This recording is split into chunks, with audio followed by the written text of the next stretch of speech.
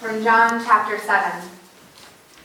On the last day of the festival, the great day, while Jesus was standing there, he cried out, "Let anyone who is thirsty come to me, and let the one who believes in me drink. As the scripture has said, out of the believer's heart shall flow rivers of living water." Now he said this about the Spirit, which believers in him were to receive, for as yet there was no Spirit, because Jesus was not yet glorified. The Gospel of the Lord. Praise to you, O Christ. You may be seated.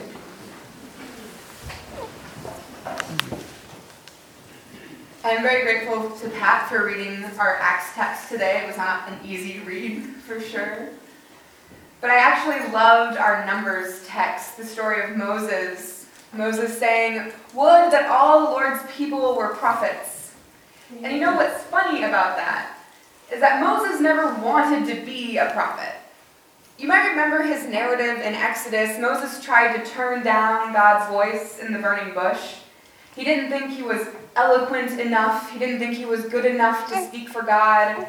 And by the time we actually get to Moses' story in Numbers, how far Moses has come from Mount Horeb and that burning bush. And so I can't help but wonder how much humor is actually in play in his story today. Moses has led 70 elders to receive the Spirit to be temporary prophets. And our text says that the Spirit rested on them and that they prophesied. But then they did not do so again. Maybe the Spirit was limited on time that day or something. But after the 70 have left the camp, these two men, Eldad and Medad, receive the Spirit and start prophesying. And people were pretty upset about it for some reason. When the young man rushes to Moses to tell on Eldad and Medad to tattle on these unauthorized prophets, I wonder if Moses was shaking his head. Here he was, having been made into a prophet by a burning bush, having been called into this role as speaker for God and leader of his people, a role he never really wanted, and now people are freaking out because there are other prophets, and they are prophesying without Moses having led them into a tent.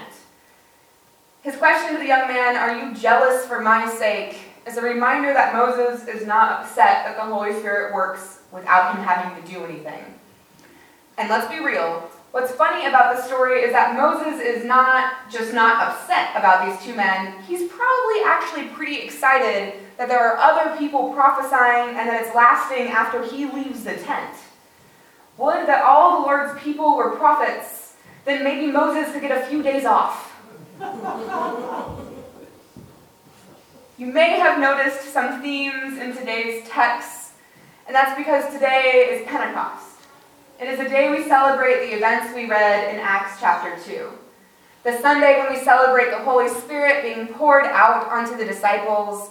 A day we celebrate when the disciples prophesy, when the Holy Spirit calls the disciples prophets.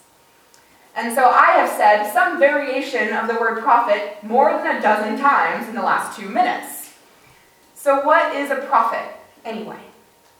For a long time, I didn't really understand. I mean, if you had asked me what a prophet was a few years ago, I would have probably said something like, I don't know, someone from like the Bible or something. Maybe.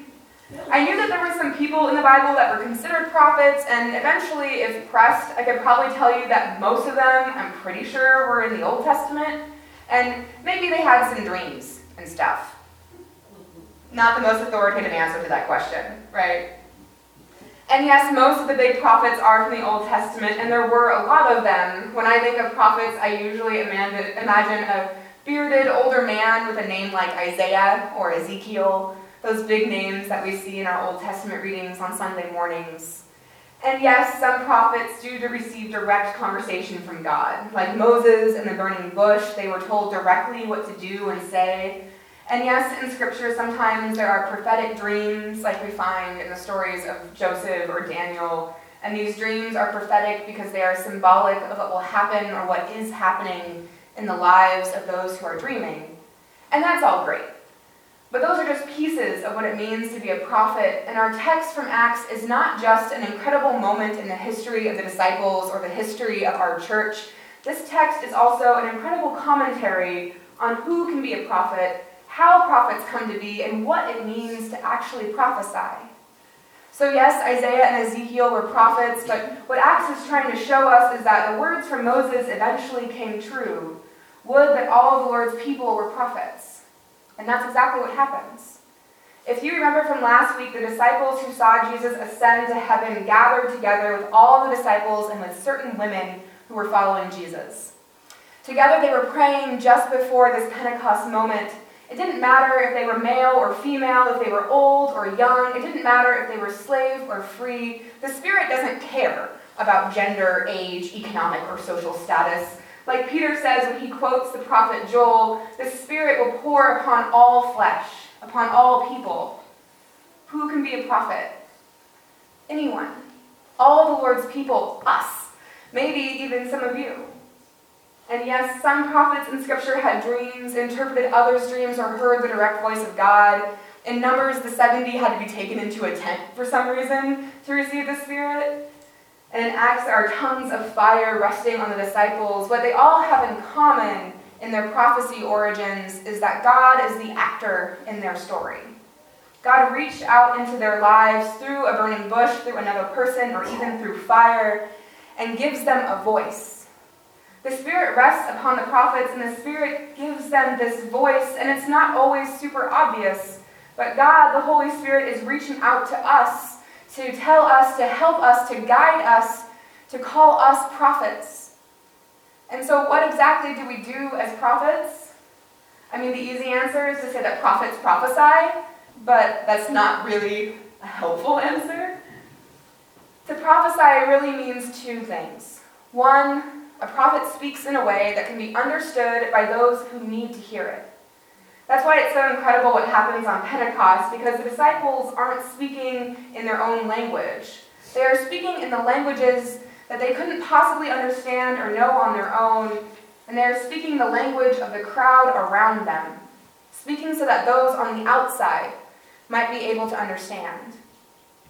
And the second part of prophecy is that to prophesy means to do what the disciples were doing, what every prophet has done who came before them or after them, to speak about God's deeds of power. For the disciples and for us to speak in prophecy, to speak about God's deeds of power in our lives, to speak about the incredible things God has done for us and for those around us, for us to be prophets means to speak about, it means to provide witness, it means to share the love and mercy we have received through the death and resurrection of our Lord, the Son of God, Jesus Christ.